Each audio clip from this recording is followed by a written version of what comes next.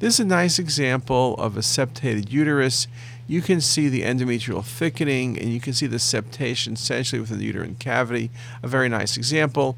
And this is a uncommon variant, but it can be seen in a select number of patients.